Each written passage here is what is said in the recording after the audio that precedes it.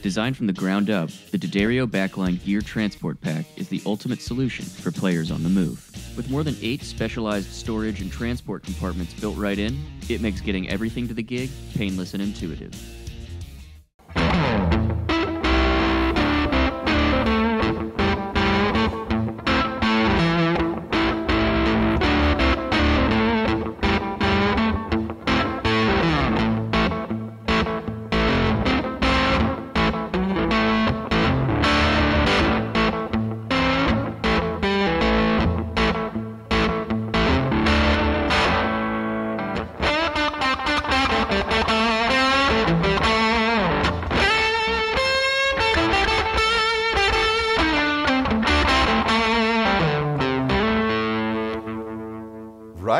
Right on. Hey, what's up, everybody? This is Perry with Premier Guitar here in Nashville, Tennessee. Today we got John Jeffers from Whiskey Myers with us, joining us from East Texas, playing that guitar on the way in. How are you? Hey, man. Good. How are you? Dude, I'm good. This is one I've been looking forward to because Texas country is near and dear to my heart, and you guys kind of were able to break free of the bonds of that, and I think that is so cool. And you're getting national attention, and it's awesome. Thanks, man. Yeah, and you've had a big-ass year, man. You had a baby. Congratulations. Thank you, sir. Thank you. Had a baby in November. I mean, between that and the shutdown in February. Yeah. Shutdown in February, had a baby in November, all kinds of stuff. It's been a big year. Big year. Not to mention an ATV accident that almost cost you your hearing. I did, yeah. Jesus. I think that happened 3 weeks before the baby. We were moving into a house. I had the accident. It turned into a skull fracture. They had to transfer me to a major hospital. I mean, pretty big year. But luckily, the hearings came back for the most part. I'm satisfied with how much I got now. God, thank God you could hear what you're doing because what you do is great. So let's talk about it. All right, so I've always kind of, in most of your music videos and the times I think I've seen y'all live, you're kind of a Les Paul dude, although you have some other really fun toys in the arsenal. Tell me about, is this your number one? This is my number one. Yeah, this is a 94 Gibson Les Paul. It's actually my first guitar that I got. Cody Tate, our other guitar player, his uncle was the world's largest collector of Taylors at the time. And he took me up there, and I was like, I'm expecting, these huge glass cases all over the wall and something that's as big as Walmart or something. And we walk in there, and it's a big closet full of cases. And it surprised me as a kid. I was like, what is this? But long story short, he ended up gifting me this, and it's been my number one go-to since. So, and I primarily stick with Gibsons. Since I started here, I pretty much live here. Nothing wrong with Fender. It's just it didn't really fit my hands very good, I guess. Totally. But I do own a Fender or two at home. I got a Telly with me here just to kind of show. But yeah, I mean, going between the Gibson and the Fender scale in one set can sometimes throw you off a little bit. I know it does me. Yeah, for sure. Well, have you modded this at all? Have changed the pickups, or is this stock? No, he had a Jeff Beck in the front and a DiMarzio Super Distortion in the back, and I've kept it the same way since then. So I'm pretty sure he did that. I'm not sure when those pickups came out, but I know they were at some point. In the 90s, I believe, and I've kept it the same.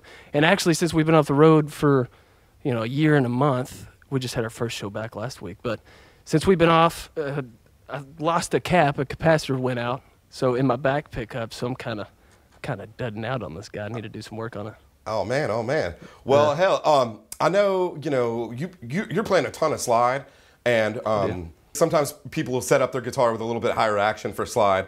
Are you playing slide just on like certain guitars or that one, or are you bouncing back and forth, or what? I've always, whenever I was younger, in order for me to get into the albums and really shine in certain parts, I just ended up saying, screw it, I'll play the slide. So I kind of taught myself how to play it.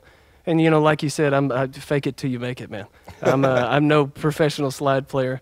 I just, practice my parts good enough to get them on the record, I guess. And then just play them live as good as I can. But yeah, usually I don't. I'm really bad about not changing action on guitars, so I beat up the frets pretty bad, and eventually I have to change out some frets. But it's rock and roll. Yeah, for sure. All right, well that's a really killer guitar. What would be your backup? I run. Let's see. I usually take 4 or 5 on stage with me, but usually I'll go to this 2011 Gibson Les Paul Custom. And the story I got is that it's either one of 100 or 1 or 300 whenever Gibson got rated for some stuff. Oh. I'm not 100% sure, but I know there's not very many of them out there with the maple neck and everything. Is that because of the tone wood that was used to make it? Yeah, I'm not really sure on the maple. You know, I know they did the maples back in the 70s a little bit, and then, you know, you don't see too many of them since then. So I guess in the 2011, somewhere around there, they made a couple of hundred of these, and I happened to see one, and it was like, well, I got to have that. It's pretty unique. Yeah. Yeah. How'd you come to own that bad boy? A friend of ours that we've known since we were back in a Suburban, man. We started in 2008. His name's Raymond Parrott. We call him Rain Man. But he used to fill up our Suburban with gas. Like, he used to get us show to show. He came to shows all the time. And he's like, y'all are going to be huge, you know. He loved our music. He's a really good dude. And eventually he bought me, myself, Cody, and Cody some guitars. And this is the one he bought me, and I've had it ever since then. Yo, that's a good buddy. Yeah, for sure, man, for sure. And a couple of the guitars that he bought Cody and Cody actually got stolen out of the trailer at a Chili's one time. Terrible event. But, you know, he was really great, and he actually bought me a really special guitar, so I'm forever thankful for that. Man, I've noticed, you know, Les Pauls can kind of vary between, you know, from Les Paul to Les Paul tonally quite a bit, especially considering, you know, that one's got, you know, some maple that might have, you know, been a different situation. What do you notice about this one in particular that's maybe different than the last one? You know, the customs, you know, they play a little different. The other one's a standard, and I'm used to standards, and, you know, everybody's hands are so different, you know. So I don't have very huge hands, so whenever it comes to like ES guitars, I like the 35s and, you know, anything that's smaller down there. So the customs get a little bit wider and a little sharper, but it's basically the same package. What pickups came in that? Do you know? I think it's just the normal. Oh man, if you want to ask me, was it 390T humbuckers or it's the classic humbuckers? The stock one, yeah. Yeah, pretty much the stock. Right I never on. changed it. I just kind of kept it that way, and I only toured with it for a year or so. And I was like, man, I should probably, once I learned what I think I learned about the guitar, I kind of took it off the road and took it home. And I was like, I should probably stop banging this up against the wall all the time. Yeah. But it's meant to be played, you know. I don't believe in casing them. I think you should play them, so I play it at home all the time. Yeah. Plus, you got a nice guitar rack back there. That looks pretty safe. Yeah. Right. Safe as it can be. Right on. Yeah. So, what strings or engages are you running? Before I forget to ask. I run 11s, Ernie Ball 11s. I stay up there pretty high, and you know, after about 20 shows in a row, it starts to hurt a little bit. But yeah, I was gonna say that's pretty meaty strings. Yeah, it's what I started on when I was younger, and just stuck there. That makes sense. Yeah. All right, what do you got next for guitars? Let's see what we got. I guess we'll just go down the line, huh? Sure. Yeah. Mm-hmm. Yeah, this is a ES 339. You know, I got involved with Gibson, and they were generous enough to provide me with one whenever I needed it at the time, and they've kind of just let me hang on to this guy since then. Now, if I'm not mistaken, the 339 is just a little bit smaller of a body than like a 335 or something, right? Basically, yeah, Gotcha. Basically. And I'm a tall dude, so I probably need the bigger version, but it's always been cool. It's cool to bring up whenever we play different songs that need a little bit, you know, a different flavor, a different sound. I usually just wing it on my guitars and just pick up whatever's feeling good at the time. But this is a good one to just throw in the mix for no reason at all. Yeah, I love those, 335s and 339s. Do you ever have issues with it feeding back or anything like that? Because it looks like you got a pretty loud rig behind you. Yeah, if you crank up too much, it's gonna talk back to you. That's when you gotta tame the beast. You gotta tell her to calm down. Yeah, man.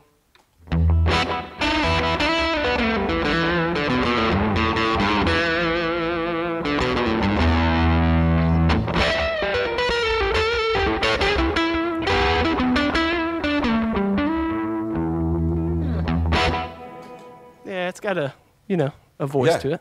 It definitely does that semi-hollow thing. I dig it, for sure. It does, man.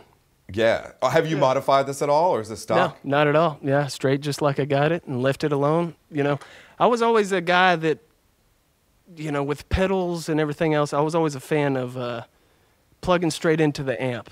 And if I can't sound okay through the amp, then I know I'm kind of reverting to pedals. But I was like, I shouldn't need that, you know, to make me sound better until I figure out what's going on here. Gotcha. So, Yeah, you know, totally. and it sounded, the point of the story is that, you know, this guitar as well as the other one sounded pretty good going through my amp. So I didn't mess with anything and I just left it alone, you know. Sure, that's a pretty good litmus test for what's going to be a good guitar. Plug right into your amp, and if it sounds like you, then it's, you know. There you go, yeah. for sure. I primarily do slide on this guitar. This is a 2004 Les Paul Jr. Why do you prefer to play slide on that guitar? Is it because most juniors have a P90 or something, right? I can't really P90, tell. yeah. Okay, yeah, gotcha. P90s for sure. Do you feel like it's just a better pickup for slide, or? No, not at all. I bought the guitar and I needed to find a spot to play it. And and I needed open tuning for certain songs, and at the time that slot needed to be filled, and this is the one who grabbed it.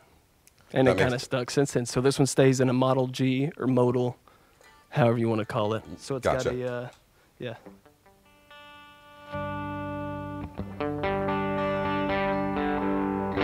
So we do a couple of songs in modal or model, however everybody seems to say it different. But this one just stays there, and that's the spot that it chose itself to play, so that's where it lives. Makes sense. Now, yeah, man. When you're playing slide, are you typically in that tuning? No, I typically stay in standard tuning for a lot of the slide work. Gotcha. But on those particular songs, like Home and On the River, which I wrote and co-wrote both of them, they landed in this tuning. So, you know, this guitar plays on those tunings for the most part. Frogman's another song that we do in an open G. So this will go down from Model G to open G and back and forth. But, okay. Yeah, so the songs that have been written that way in that tuning, that's pretty much it. That makes sense for sure. Pretty it. That's yeah. a new term. Yeah, man, I got to get hip to those P90s. I've never owned a P90 guitar, and so many players, especially lately, it seems like they've really gained a lot of popularity in the past couple of years, you know. Yeah. I've heard, you know, it has evidently, I don't keep up with, you know, the guitar market too much, but evidently it's become pretty popular the past couple of years. Yeah. I just always wanted one since I was a kid. I thought they were cool, you know. Yeah, they look so cool, yeah. Yeah, I always thought it was the coolest guitar in the world, and I've always wanted one. And it kind of fell into my lap, and I was like, well, it's got to go home. It's got to come with me. Yeah, it'll find its way somewhere. It'll have a meaning somewhere, you know, just let it do its thing. For sure. All right, what's up next? Okay. Oh, sweet. Yeah, this is I think it's a 92, 1967 reissue. Reissue, yeah. Yeah, and they only did 100 of these. Whenever I figured out 100 of these 67 reissues. Where am I at? Oh, I'm plugged into this. My wireless, man, gets me every time. Yeah, they only did 100 of these guys with the bigger. In '67, they had the bigger pick guards, you know. Uh-huh. But I always wanted a 61, an original 61, and one of these days I'll get one. But this kind of fell into my lap too, and I had to come with it. Man, I love an SG. I've owned a couple, and I got a weird question for you. A lot of the SGs that I've owned seem to kind of neck dive if you let go of it. With the 3 pickups, does that help balance it out, you think? I don't know. It's a good question, man. I've heard people say that. I don't know, but the neck will definitely dive. And this strap has helped me. You know, I used to put like some moon gels and some other stuff down here so it doesn't, you know, completely fall down. But the neck is heavier, you know. And I've got a thing in the center of my back that kind of keeps it stationary better for me too. Ah, good trick. Yeah, but it definitely does dive. Yeah. Know? Oh yeah. Oh, yeah. The moon gels wore off, but the residue's still there. Right on. Now with the tonal variety that you get from 3 pickups, where are you living usually? Are you usually on the neck? Really? I tend to live on the neck a whole lot. You know, most guys typically on the bridge, but I kind of changed my amp to live on the neck pickup for sure. Ah, that makes sense. And I've noticed that you play quite a bit with your hands without a pick sometimes, especially when you're playing slide. So for sure, tonally that makes sense. Yeah. Yeah, I land. You know, like I said, I kind of taught myself how to play slide. And Dave Cobb in studio, he kind of a producer on a couple of records of ours. He kind of helped me. You know, he kind of he would tape up some of the strings sometimes to try to teach me. He was like, "Nah, dude, you're playing slide." I was like, "Man, let's just get somebody to play it that knows what they're doing." You know? He's like, "No, we're doing it if it takes all night." So he kind of helped a lot. You know, I'm still faking it till I make it, but sometimes I do pick with slide. Sometimes I just pick in fingers. Sometimes I'm just doing fingers, you know. So.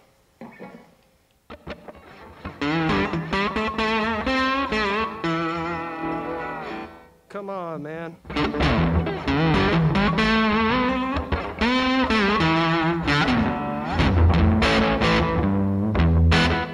Yeah, it just depends on what songs and what's going on. Totally. Man, what a beautiful guitar. Oh, thank you, man. Yeah, I love that pickguard. I guess I never noticed that the pickguard was different because of the 3 pickups and there's reissues. Yeah, on the 67s, the originals, they're just a little bit bigger. I never noticed it either till I really dug into it. But yeah, this one's still got some blood all over it from, I guess, the last show we played with it. But. Little cuticle blood all over it, huh? Yeah, a tad bit of cuticle.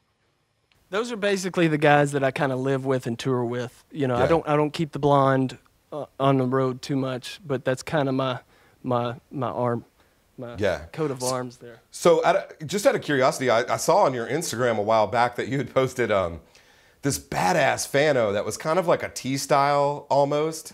Yeah, it was one of the earlier, and at the last minute, I almost brought that with me, and at the last minute, I was like, I don't know if anybody cares, but I was trying to pick and decide who I should come and try to keep with who lives, on the road with me most, and I just grabbed whatever was sitting there. Actually, my Cody Simpson, my buddy, was trying to convince me to bring it. It's funny you ask about it. Yeah, man, that Fano is cool as shit, dude. I played slide on it. It stayed in Model G for a long time. And they're killer guitars, man. It's an earlier, I think it's a set neck. I don't think it's a bolt-on. I hope I'm right about that. Yeah. But the work on them was pretty, pretty class act. It was pretty good. Oh, for sure. Yeah, those early Fanos especially were just so cool. Not to take anything away from the guitar collection you have, because you have quite an arsenal. Thank you, man. Yeah. There's something to be said about them. There's a reason why they've gained popularity. It's not because they're terrible guitars, For sure. Well, hey, I know that you're a Vox guy. And that's like a pretty big part of your tone. You're a Vox endorsee. Tell me about these behind you. So for those of you watching at home, we're on Zoom right now, so I don't have the most clear picture of what's going on there, but we'll get you guys pictures and all that fun stuff. But it looks like you got like almost two full stacks of Vox stuff going on. I do, man. Yeah. Vox is once we got on board together, they've always been really good. Tom, in artist relations, has been really good to me, and he's taken care of me whenever I've needed something, and vice versa. But yeah, I run these the Fawn AC30s with double cabs, so I'm running Blue Alnicos. Just like 2 of them came. My original one fell out of the back of a U-Haul. One time while we were in Colorado, and it got busted by a taxi cab, and he came back and tried to sue us for a lot of money. I was gonna say, I'm sure it messed up the cab pretty good too. Oh, it did. It barely did at his door, but once he figured out who we were, he definitely tried to sue us. But hey, if you're out there, man, sorry, it didn't work out. But after that, I ended up going back and getting another head and another cab, and then we got on board with each other, and now I kind of primarily out of the left side, I keep my rhythm, and we're running a Sennheiser MK4 over here on this guy, and then a lot of the times I switch back and forth between my low volume pedals, and I'll crank up for a lead tone out of another one. So right now we're kind of blended between both, so we're not set up that way. But live on stage, I'll run one side for lead and the other side for straight rhythm. That's a fun trick. I bet that sounds huge. Yeah, it is kind of cool. Yeah, it was.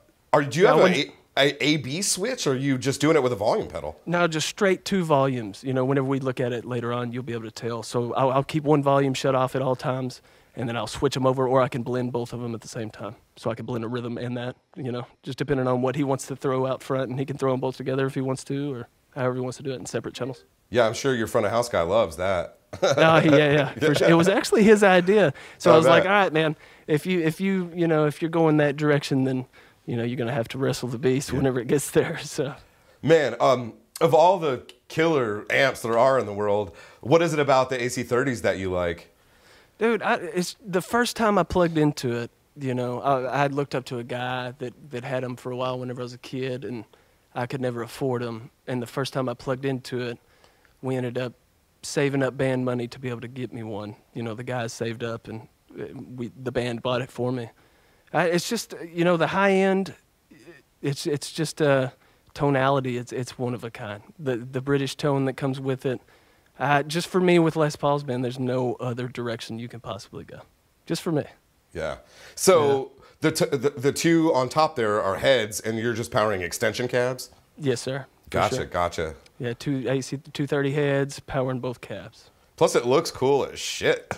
Yeah, it looks a little aggressive. They usually sit together, you know, so they're all just looking like a monster behind me. Sometimes I got to get on my tippy toes to change some tone and it look like an idiot. But sometimes it could be a little aggressive, you know, if we don't do too many club shows anymore, but if we're in a club show for a reason, I got to kind of calm it down a little bit, you know. Yeah, I mean, like, especially now, because so many people are using, like, modeling amplifiers and cab sims and stuff like that. You'll see a giant stage with kind of nothing on it, and it almost looks weird, you know? Yeah, for sure, for sure. Either that or it's a tiny stage and it's got way too much stuff on it. Yeah, like, it's like one of the two. Four full it's a hard line. stacks. Yeah, it's like, come on, man. Calm it down. Right on. Well, all right, so beyond, you know, your arsenal of rad guitars and those AC30s, how much do you depend on pedals? Because I know a lot of slide guys like really need compression to kind of help smooth that stuff out. Are you a compression guy, or like I'm not. I'm No? not one. I've never used one, and I still don't use one. I'm sure my sound guy's not a happy camper with that, but he's always trying to get me to go back that way. But no, I've never used them. You know, the thing of our whole band and us is we were just a bunch of kids whenever we started out. We played ball, like we played baseball and football. You know, we grew up in sports, and a bunch of us knew each other when we were kids. So we didn't grow up, you know, extreme musicians, you know, the super talented guys that sat in the room and really learned stuff, you know. So we didn't grow up in that world until we got later on in high school, and then we started figuring out stuff.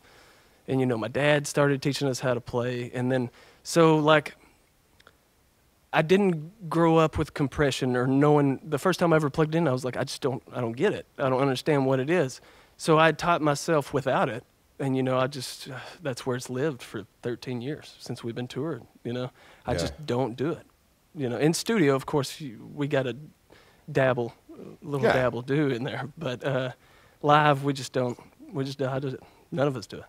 Well, that's pretty interesting, especially considering, you know, you're playing slide on a neck pickup with an AC30. Like, yeah, it's definitely not the right thing to do, but it's, like I said, it's just how we learned. It's where we are. Yeah. So what pedals are you running? Like, do you have any things that you just couldn't play a show without, or? Yeah, I've got a couple. I play with a Hermida Reverb. They were a company based out of Austin. So I do run some reverb because these cabs don't have it, of course.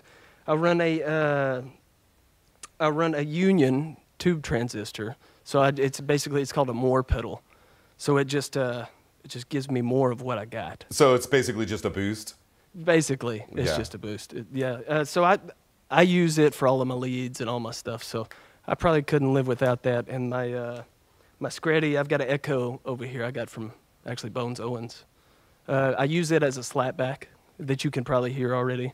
So I kind of, without those, but I don't have anything crazy, man. A little reverb, a little boost, a little slapback, and that's where I live.